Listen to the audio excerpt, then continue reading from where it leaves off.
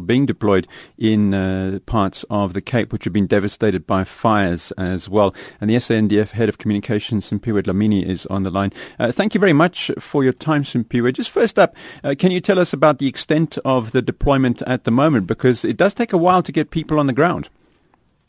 It does indeed, mainly because we received this request at about 1:30 a.m. this morning, and we've had to move straight into gear to try and activate these elements that they have requested.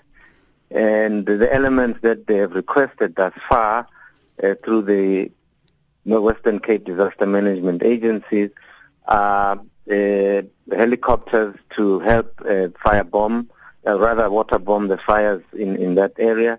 They have requested that we assist them with human resources to deploy on the ground to assist the police and the municipal police to ensure that the areas that have been evacuated, both homes and businesses, are looked after. There's no to avoid any looting that may take place.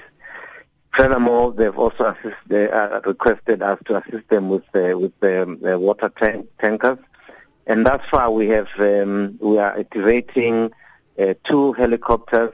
Oryx helicopters to assist with the firebombing.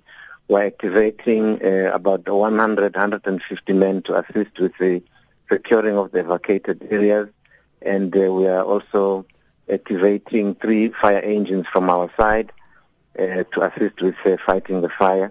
The water tankers is to make sure that the distance between the source of water and where the fire is shortened. So what we will do, we will bring the water closest to where the fire is so that the fire engines can then take the water from our tankers and continue with the firefighting. So that shortens the distance between the source of the water, yes. So you're like a halfway point, in other words, between the source. So you act almost as a reservoir on site.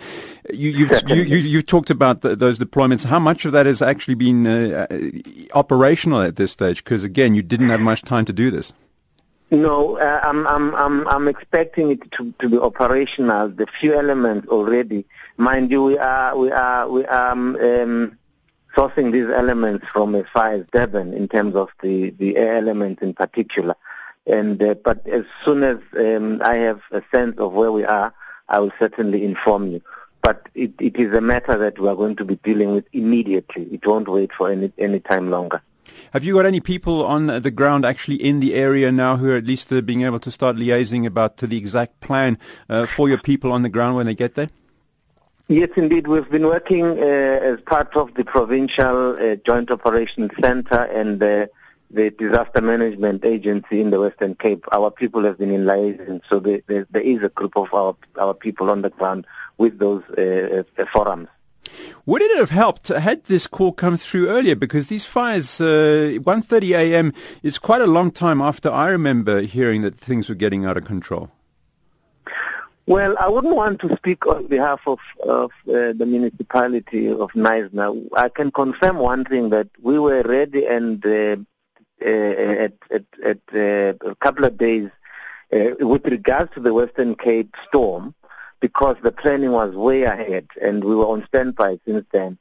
But unfortunately, in this regard, the call came in, as I said to you, in the morning at 1:30 a.m. And that's when we started activating all the requirements that they asked for. Simphiwe Dlamini is the communications head of the South African National Defence Force, deploying 100 to 150